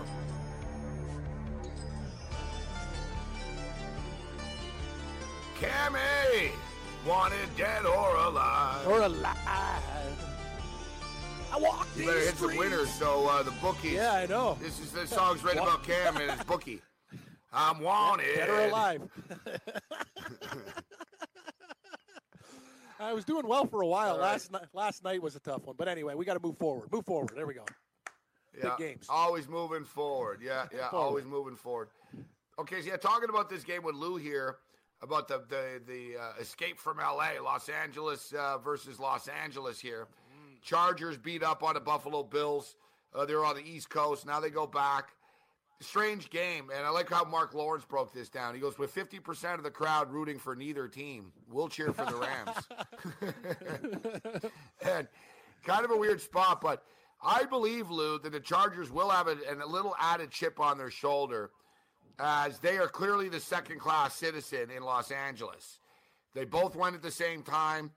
People were a little apathetic towards the Rams, but, they were getting 40, 45,000. And then the bandwagon filled up quickly with this LA Ram team. Meanwhile, the Chargers, and I spoke to a diehard Charger fan about this last night, and he even raised a good point. Chargers have done a horrible job reaching out to the community in Los Angeles. They just sort of showed up and thought, people will be happy we're here because we're an NFL team. They're not. They're almost unwanted. And I brought this up, Cam and Lou. Philip Rivers doesn't even live in Los Angeles, because he thinks it's too much of a cesspool for his children. So, and then the Charger players bitch, we don't have home field advantage. Well, I don't know. Maybe if your quarterback didn't think the city was such a hellhole dump that he didn't want his kids there, and he won't even live there, that plays into it. Like, the Chargers bring this upon themselves. That's where I'm going with this. I tend to think the Rams are that good, Lou, and the Rams are going to mess them up, but it's a lot of points. Well, those are all good points, and it is interesting, the phenomena that is home field in LA, and there are a lot of Ram backers, and the Rams are flying high. They look the part, 2-0 against the spread, now home against little sister, the red-haired stepchild. But one thing that we need to do is take a little bit of look ahead 4 days. Settle down, Lou. Yeah. Settle down, Lou, with the stepchild stuff. Cam's right here. He's right in the room. Stepchild. Yeah. That hurts. Pardon me. I that was not directed at anyone. But what I really want to bring to light is that on Thursday, after they play the Chargers, the Rams host who? Minnesota Thursday night. Now, I'm not going to accuse a professional team of a look ahead, but if there is ever a soft spot for the Rams and a good spot for the Chargers, it's right here this Sunday. Look ahead line was 5.5. Now you can get it at 7. You hold on tight until the parlay play and pukes get done with the Rams. You might even get 7.5. Parlay playing pukes. Playing pukes. Guys, I got to talk to you about Lou's this not game. messing around today, Cam. No, I know, redheaded stepchildren, parlay playing pukes. I like Lou. He's bringing in his guns and ammunition. Guys, listen to this game. Green Bay -3 at Washington. What does this have? The exact same situation. You have the road team, Philadelphia, -3 at Tampa Bay. It seems like a short price. Ooh, the Packers, and then we saw Washington. They lost outright to the Indianapolis Colts. It's kind of like the Lee Corso. Not so fast, my friend. I'm not in any rush to lay 3 with the Packers, guys, but with that line, don't you think a lot of people are going to go, hey, free money with Green Bay, but it's not that easy. Feels like a trap to me, Lou. What do you make of that? It sure does. That's what I'm saying. I tend to agree totally with Cam, and in fact, this is a game that I do the a pick 5 for the VSIN crew. They have a weekly newsletter called the Point Spread Weekly, and on Wednesday mornings I'm in there with 5. Washington +3 is one of them. I think Washington is way more potent than they let on against Indy. This is their second straight home game, and they dropped a big, huge egg last week in front of their home fans in the home opener. And really, to me, I'm more interested in how Rodgers plays this week than last week. We saw him play well and strong, and they almost beat Minnesota. But now they're on the road. It's going to be hotter than blue hell in Washington and humid. It'll be very interesting to see how Rodgers looks because that knee is a 6-7 week injury is what they're saying, and he's only not even halfway through. So I think we learn a lot about Green Bay, but to me that's home team dog or pass. And, we talked about it, Lou, and Cam brought it up, the Kansas City Chiefs in that situation. I bet against the Jets last week. I took the Dolphins in that situation. Yep. And you saw the Redskins, same thing. Redskins went on the road in the first week, exceeded expectations, go back home, lay an egg at home, right? Now they're back home for the second straight week. That intensity factor grows in practice throughout the week, Lou, as you know. Right now they're like, man, we can't lose two games in a row at home. It's unacceptable, and it just ruins our season, and it ruins our road win to start the year. So I like these spots with teams that are playing back-to-back home games after losing their home opener, Lou. I totally agree with you, Gabriel. And if you look at the money distribution, 20% of the spread, 26% of the spread tickets are on Washington, but 45% of the money. And then you look at the other side of it, 67% of the parlays played in that game are on Green Bay. So the bigger bets are on Washington, and the parlay play and friends of ours are parlay in Green Bay. What does that tell you? Tells you Redskins, baby. Parlay pukes, Lou. Parlay pukes. Yeah, come on. The pukes. You sound like Krusty. But Krusty, I thought you said those guys were pukes. They were creeps. Lou, you brought up the Seahawks earlier. Yeah, that's until I met them, and they gave me a big bag of money. Exactly. The Seahawks and Cowboys. Cam is a Seahawk fan, and it's tough to be a Seahawk fan right now, but I actually think it's a good spot for the Seahawks as well. It is. And they're another team. Pete Carroll's been there, I think, 8 years, 7-8 years, whatever exactly it's been. But the thing is, they've only opened up their season 2 previous times with 2 consecutive road games. And both previous times that the Seahawks opened up in the Pete Carroll era with 2 road games, they lost both those games. And then they always won the game going back home after. Like the Seahawks, it was almost, Cam called it too. After a road game, going to the Midwest, you could just sort of feel it. I remember a couple of years ago, they were flat against the Packers earlier in the year on a Sunday night or on the road. I think it was a back-to-back road spot. Seattle really do sort of repeat themselves in what they do. Now going home, I mean, The Cowboys were sort of lethargic in the first week. They looked pretty good, not great. I think the Giants were just that bad, Lou. But now you get a really angry Russell Wilson who threw that pick six that pretty much cost them the game, I think. I thought they were coming back. Well, Pete Carroll rarely calls Wilson out, but said, yeah, he's trying to do too much. He's got to chill out and settle down a bit. What do you make of this one? You like Seattle to beat Dallas here, don't you, Lou? I do, and really what I really liked was, and you just brought it up, that pick six in that Chicago game, if you'll remember, let's just rewind from there a play or two, where Wilson was going back and forth with the sidelines calling plays and audibles. He audibled the play before the pick, and as they were getting ready to call that play, they called timeout, and Wilson went over to the sideline screaming. In my opinion, I think there was a little bit of a power play between offensive coordinator calling plays and Wilson out on the field calling out of them. They called him over, even though he's Russell Wilson and he gets away with everything. They called him over to say, stop changing the F in plays every time. He was doing it every damn play, Lou. But to me, this ain't freaking Pop Warner, man. You got a quarterback like that. He's in the flow of the game. I'm on the player side in this particular one. And quite honestly, whatever happened on that sideline, if the sideline said, you throw our play and get out there and throw it, and he did, and they picked it back, then we'll see a different Russell Wilson this week because maybe that sideline backs off. And if not, if that was Russell that said, let me call my goddamn play, and he did it, then we're going to get to see this. We'll know first series in what's going on with that. But that was really interesting to me. And I do think that Pete Carroll and Russell Wilson are more aligned than whoever that offensive coach was. Schottenheimer. Brian Schottenheimer. He's done a horrible job. He's done a horrible job, Lou. And I'll say, Gabe, let me say this, too. All these teams are coming out with the run-pass option, the RPO. It is perfectly suited for Seattle. Schottenheimer gets there. You talked about it, Morency. That play calling was like a Pop Warner game. It was some of the worst play calling by a professional football team when they actually had the Bears on the ropes. Basic, generic crap and not playing to the strengths of your quarterback, Russell Wilson. I got to be honest with you. I think Schottenheimer, I don't think he's a very good fit for their offense, but hopefully, to Lou's point, Seattle brings their A game this week. But, Gabe, don't you agree? Like, you even talked about it, man. Like, those were horrible play calls. It was pathetic, actually. Yeah, it looked like to me like a coordinator doesn't, like Lou said and you said, that doesn't understand the players that he has. Yes. The quarterback you have, you can see the frustration. And listen, and you know what's crazy? Every time Russell Wilson would roll out and throw it deep down the field, they either Lockett caught it or there was a pass interference. Stuff was happening.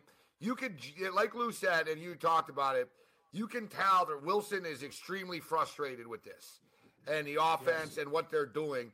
I think he's thinking, listen, guys, you're giving me a piece of crap offensive line for years, and I've lived with it, and I've ran around, I've done my thing. Now you give me a piece of crap offensive line, and you're force-feeding crappy play calls into me. Now we got an effing problem. I think, like Lou said, I think that's where we're at there. And if there's a pissing match between Wilson and Schottenheimer, Russell Wilson's going to win it. Yeah, I agree with all of that. And the last thing I'll add is let's look at the look ahead a week ago where Seattle's given a fair 3 to Dallas, and now by kickoff here it's going to be I'm looking at 0 at many spots. If you take Seattle today, you might have to give 1. I'd tell you to be patient. There's still wild overreaction with perception, and teams may think a team like Tampa, everybody may be buying in thinking they're really as good as they look, and they could be, and everybody could be looking at Pittsburgh and saying, man, do they suck? And maybe they don't suck as bad as they do, and that sets up the Monday night game, matter of fact. All right, so quickly on this with your team here, I want to get some MMA too. I don't know if you're not in a rush, Lou. We could, you can stay for a couple more minutes. We can hit the MMA, but if you got to go, we'll go blast through it. But your Chicago Bears, nice win for them on Monday Night Football. But doesn't that set up poorly playing Monday night and now asking them? I get it. Arizona had been terrible. They've been out, they've been out yarded like 861 to like 350 or something. They're awful. They've been, for lack and part of my language, but they've been. I won't even say it. So if you got to think about it, you don't do it. So they've been. Let's just say they've been slapped around a bit. All right, I was going to say they've been slapped around a bit, but Chicago Bears 6-point road favorites, Lou. I totally agree, Gabriel, and right. I mean, anybody would consider Arizona or Buffalo this week. It's the Rolade game of the week because it's going to give you the agita. But I got to tell you, the look ahead means a lot to me because these bookmakers in Vegas handicap these games before last week's game, and so I can get after that. Excuse me, for the look-ahead line, Chicago was 2.5 in Arizona before last week's game. Now we're looking and we're seeing just a big, huge, plump key number of 6. That's huge value. And granted, Arizona's coach and offense looks totally inept, and they look as bad as Buffalo, and I have them ranked as bad as Buffalo. But if Arizona's going to make anything of their season, don't look at it like what Arizona has to do to cover, because they're going to have to somehow find a way to score, 14 or 17 points. Look at it as, how does Chicago, off a big emotional win on a Monday night in a short week, go down to Arizona and then give 6 points with Trubisky at quarterback? Look at it like that, because then it's easier to palate. Great point. You're in Arizona, Lou, so you know about this team. And I was just reading about Coach Wilkes. I was just right before we started the show. I was reading an interview. What am I reading here? It's the here we go. I'm reading the ArizonaSports.com. So ArizonaSports.com, they're talking about it. Basically, I like what he said. He said, Wilkes in the coaching staff, I think he's overriding the OC now. And Wilkes basically said, we're going to give the ball to David Johnson more. And he goes, I don't understand why we're not getting the ball to Johnson. And you have one of the best players in the league. You need to take pressure off of Bradford and just give the damn ball to David Johnson, Lou. It's not rocket science. It's not, but let's talk about a defensive coordinator from Carolina showing up and taking over a team from an offensive coordinator from Pittsburgh, so you have different mindsets there. And while Arians used Johnson like a workhorse, he threw to him on first down almost 30-40% of the time. And we all know that throws to the backs on first down in the NFL are tremendously successful. So I think that Wilkes is having a hard time with offense, and I think Patricia, another defensive coordinator, is having a hard time with offense, although he has. Well, he hired Mike McCoy. He brings in Mike McCoy, who used to be McCoy's been here. McCoy's been here before, and he's an offensive mind. I give him all of that, but it's still a defensive head coach. And when there's a defensive guy running the show, I don't know if it's as effective as it. Look at Sean McVay. Look at Doug Peterson. Look at these offensive coaches that have shown up and are really gaining traction. So I'm not saying it's bad. Mike Vrabel, defensive guy. Yep. He was calling trick plays last week. I totally agree with you. Good call. One thing about Arizona is, too, guys, their wide receivers suck, man. For a team that's always had flashy, other than Fitzgerald players. Yeah, and Fitzgerald's old, and I like Fitz, but he is. He's J.J. good. Nelson's a disappointment. Like, they're not good enough. Like, these guys got to get open. It's not just on Bradford. Now people are calling for Rosen here, but as Lou stated, I'm not running the window to bet on Arizona. No. I am taking a pissed off team at home, but I'm betting against Chicago that just won on Monday Night Football. As Lou stated, Trubisky's learning as we go here, but it's only averaging about 5 yards an attempt. You slow down Jordan Howard.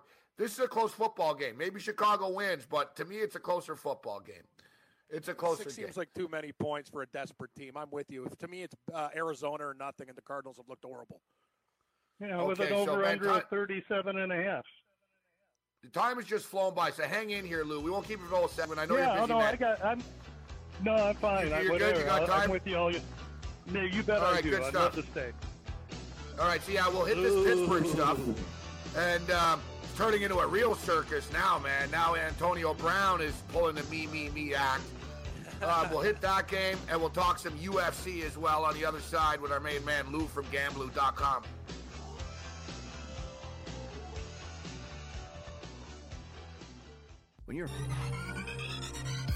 Did you know that you can listen to this show live on the award-winning Fantasy Sports Radio Network? Listen on the iHeartRadio app, the TuneIn Radio app, or download the Fantasy Sports Radio Network app. The Fantasy Sports Radio Network is the only totally free 24/7, 365 fantasy sports network of its kind without a subscription. Check out YouTube Live on the Fantasy Sports Network YouTube page and participate in the programming there, where you can ask questions, discuss the topics with other fantasy enthusiasts, or tell everyone that you disagree. Call into your favorite show and ask your question. The number is 844-84-FNTSY. That's 844-843-6879. The Fantasy Sports Radio Network, your free fantasy source 24 hours a day.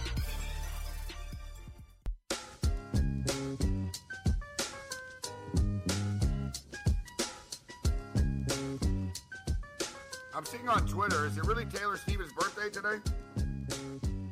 I think it is. Yeah.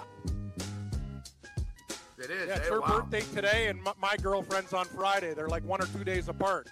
The ladies. Taylor's coming to the studio here tonight in K-Town, as they call it. Nice. Wow. Somebody said, welcome to K-Town to me, or you're coming to K-Town. I was like, I don't know what the hell this guy's talking about. I was like, K-Town? I was thinking, what the hell? I was like, Kansas That's what they City, call Kitchener, K-State? I was like, K-Town. I know, I was thinking, like, this guy think I'm going to Manhattan, a K-State game or something? Like, K-Town. I was like, took me like 10 minutes. I was like, and then I realized, I'm like, oh, he's talking about Kitchener. So, I don't know, Taylor might be tuning in right now. She usually does, and we appreciate that. So we wish you a happy birthday. We're going to see you tonight, Taylor. Happy and all birthday. days that you're going to come out and hang out with us here. So Lou is with us right now. And so me and Lou had a spirited debate last week about the Le'Veon Bell situation. And I get Lou's point, actually. You know, Lou went old school in that he was letting his teammates down. I went new school that, you know what, it's a business. No one cares about the team anymore. And, you know, I'm not saying I like that era. I'm not saying whatever, but I'm saying that this is the way it is with a lot of players. A lot of players in the NFL today, they don't care whether they win the game or not. They've already won by being in the NFL and getting the money, right? And then you get the very few, and it's like that in all sports, guys. Like, that's why, like, the Golden State Warriors are good or the Spurs are good, because Popovich cares, right? He wants to win every year. You know, Mark Cuban won 1 year, and then he did Shark Tank, never cared about winning again, right? Some people just sort of care, like, I'm going to win no matter what, and, you know, this is what I'm about. I don't care if I'm rich. I want to win still. So anyways, the Pittsburgh Steelers, Lou, you know, it started with this Le'Veon Bell stuff, but it's really spiraling out of control now. And Terry Bradshaw said that Tomlin has no control of this football team. Now there's inside people in the room saying that basically it's a complete circus in there. There's not a leader. I brought this up last night on a podcast that Ben Roethlisberger's been around forever. And he's a two-time Super Bowl champion. He's been around forever. Is it 1 or 2, whatever?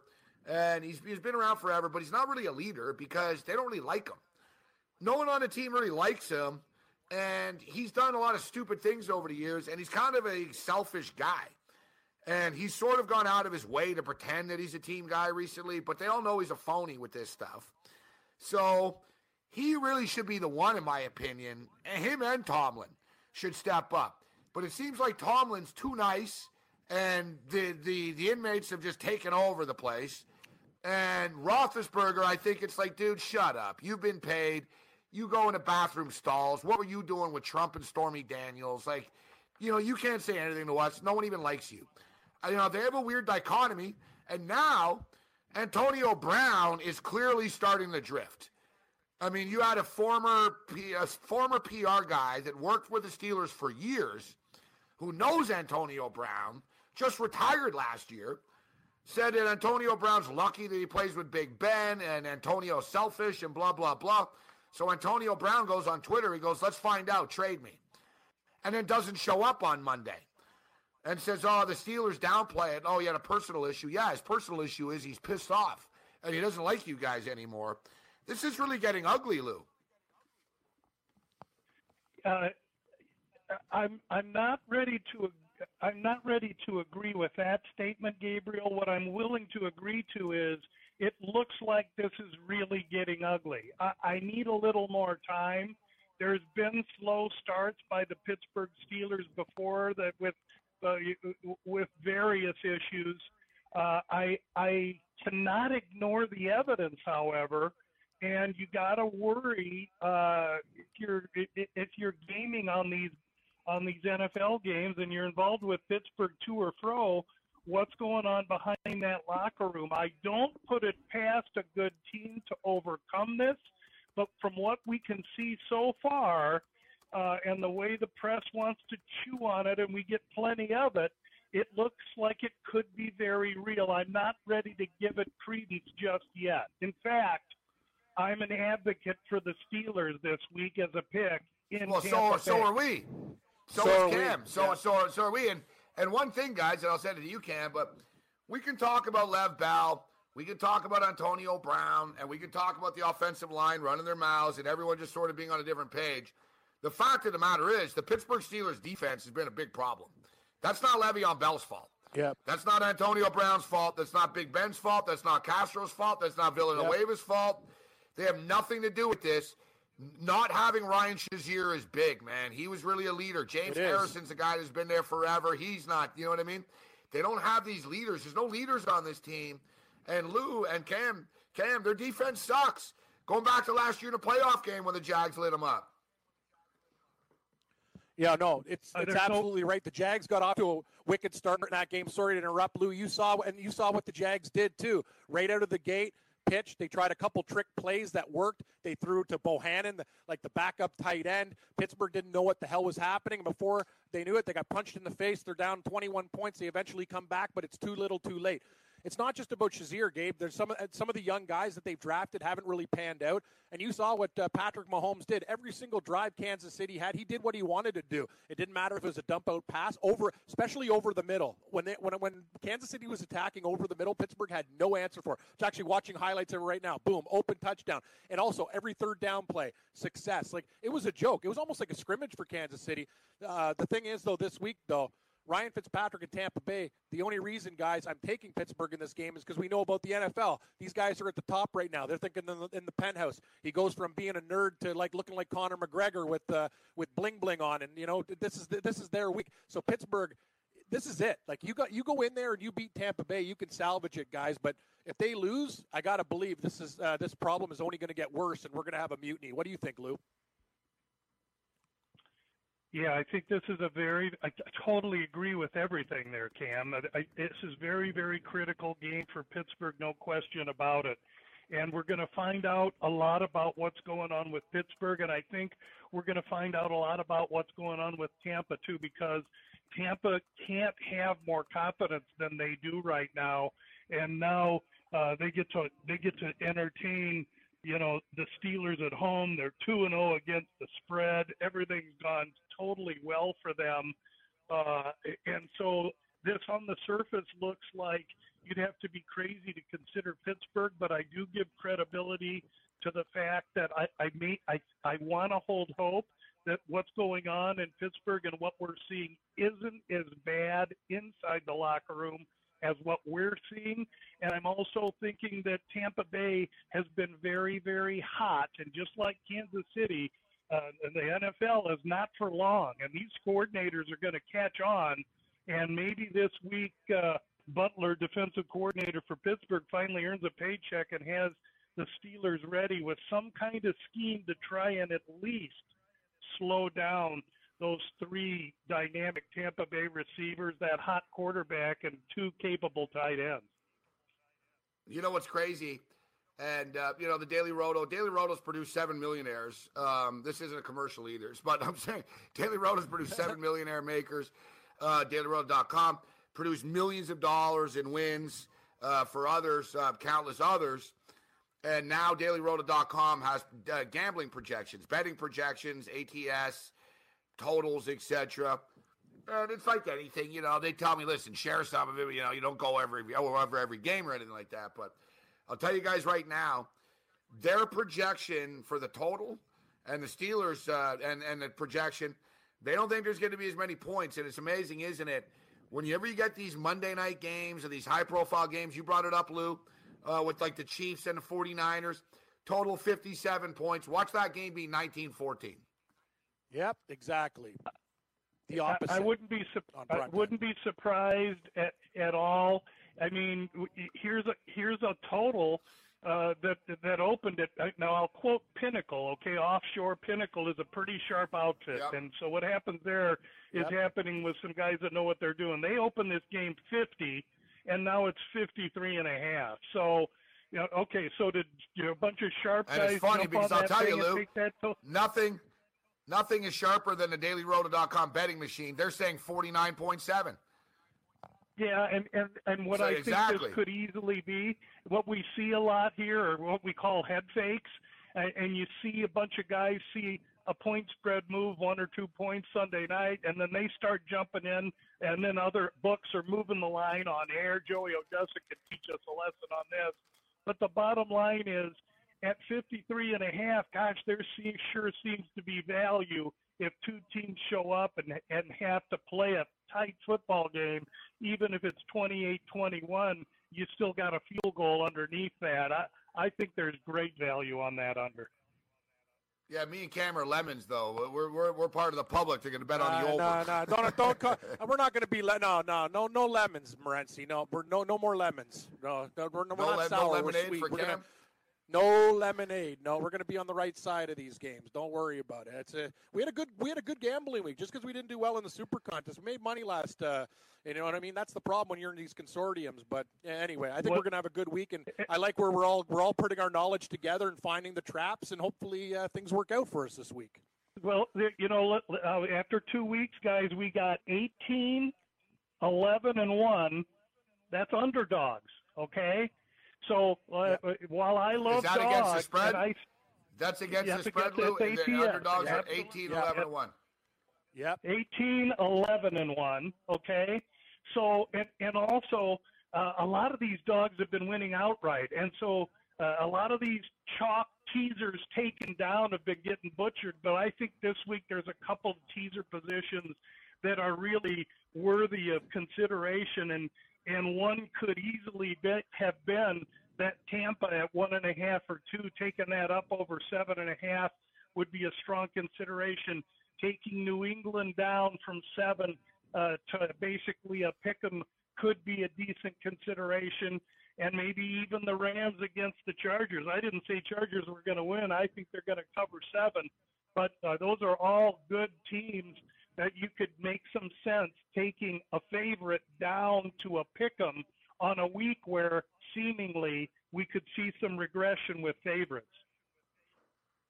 Lou from Gamblu.com with us. Lou, we could talk NFL for hours, and really enjoy the conversation that we've had. Got a lot of games let's jump into that we didn't even get to. But we got fights to talk about. Yeah, UFC Brazil, exactly. So UFC Brazil, I'm sort of, I've been so busy. I've been on the road. I've been doing record. I'm all over the place, Lou. And so I've really been focused on football over the last couple of weeks more than anything. I am looking forward to this Khabib and Conor fight. And I'm starting to buy into Conor a little bit right now. And being in New York, I look forward to that. I've never been to MSG UFC before. So November the 3rd, they're in New York. That's going to be epic. I look forward to that. But this week, speaking of football, the former football player, Alabama Cam, Eric Anders. This guy used to be a linebacker. He was on the national championship teams.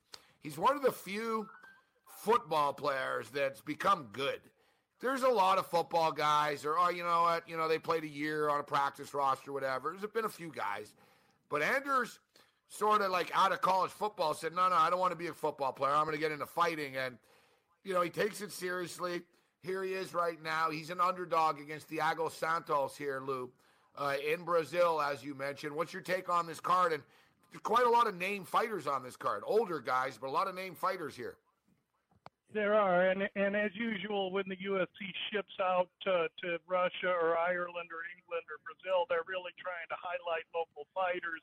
and create good depth of talent from within that country. This card is no different. The interesting thing about this card and its main event is that we've got two guys in the main event that weren't originally scheduled. First of all, you had Teixeira against Manoa. Teixeira pulls out for an injury, and then Manoa gets Thiago Santos. But Thiago Santos, because he's a local, he's willing to step in, but he's a 185er going to fight Manoa at 205. And then just Sunday, 1 week before the fight, Manoa seemingly pulls a hamstring training for this fight after he's already in Brazil. So I tend to think that he left his kid, missed a birthday party. So that's a lot of stuff. So Manoa, let me go through. Yeah, so Manoa pulls out, and they got to get a new opponent for Santos, and they bring in Anders. So here we got a football-playing Anders, who is a good fighter, stand-up-based fighter against Santos, who's roughly the same size, age, weight. Both guys are 185ers. Because they're going to need to make weight, this is a 205 fight. So all the replacements of the fighters is an interesting twist to a main event. The fact that they're 185ers fighting at 205 is interesting. Anders just got off of fighting in the Lincoln card a month ago and takes this fight because he's in shape and really wasn't damaged in Lincoln. Santos is a one-dimensional fighter, and I think he's got a 5-minute gas tank. He also has a porcelain chin. Anders is a football player that we know is tough, maybe rough around the edges, but I guarantee you this.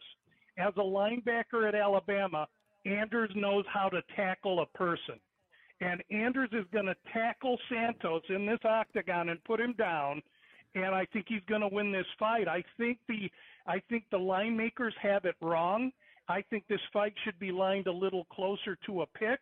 And the biggest thing that I like about Anders is if we go back to February when he was a highly touted up-and-comer, he took a fight against Lyoto Machida in Belém, Brazil, 8 months ago, okay?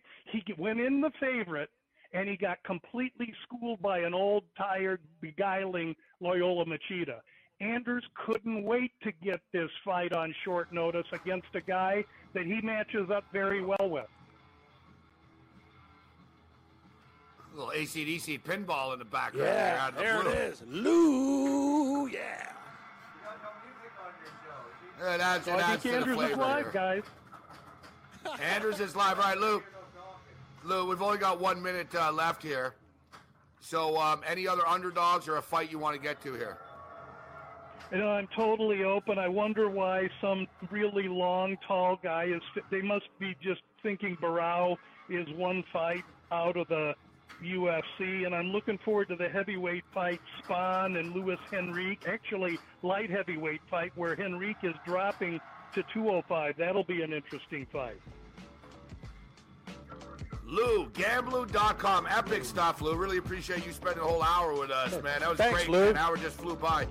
Epic stuff. Check out Lou's website over at Gamblu.com. Gamblu.com. You can follow Lou on Twitter. At Gamblu. Have a good one, Lou. Good luck, guys. We'll talk some DFS. Ken got more golf. I don't know if he's got baseball today, but I want to talk some football. Yeah, I got DFS. one of those too, buddy.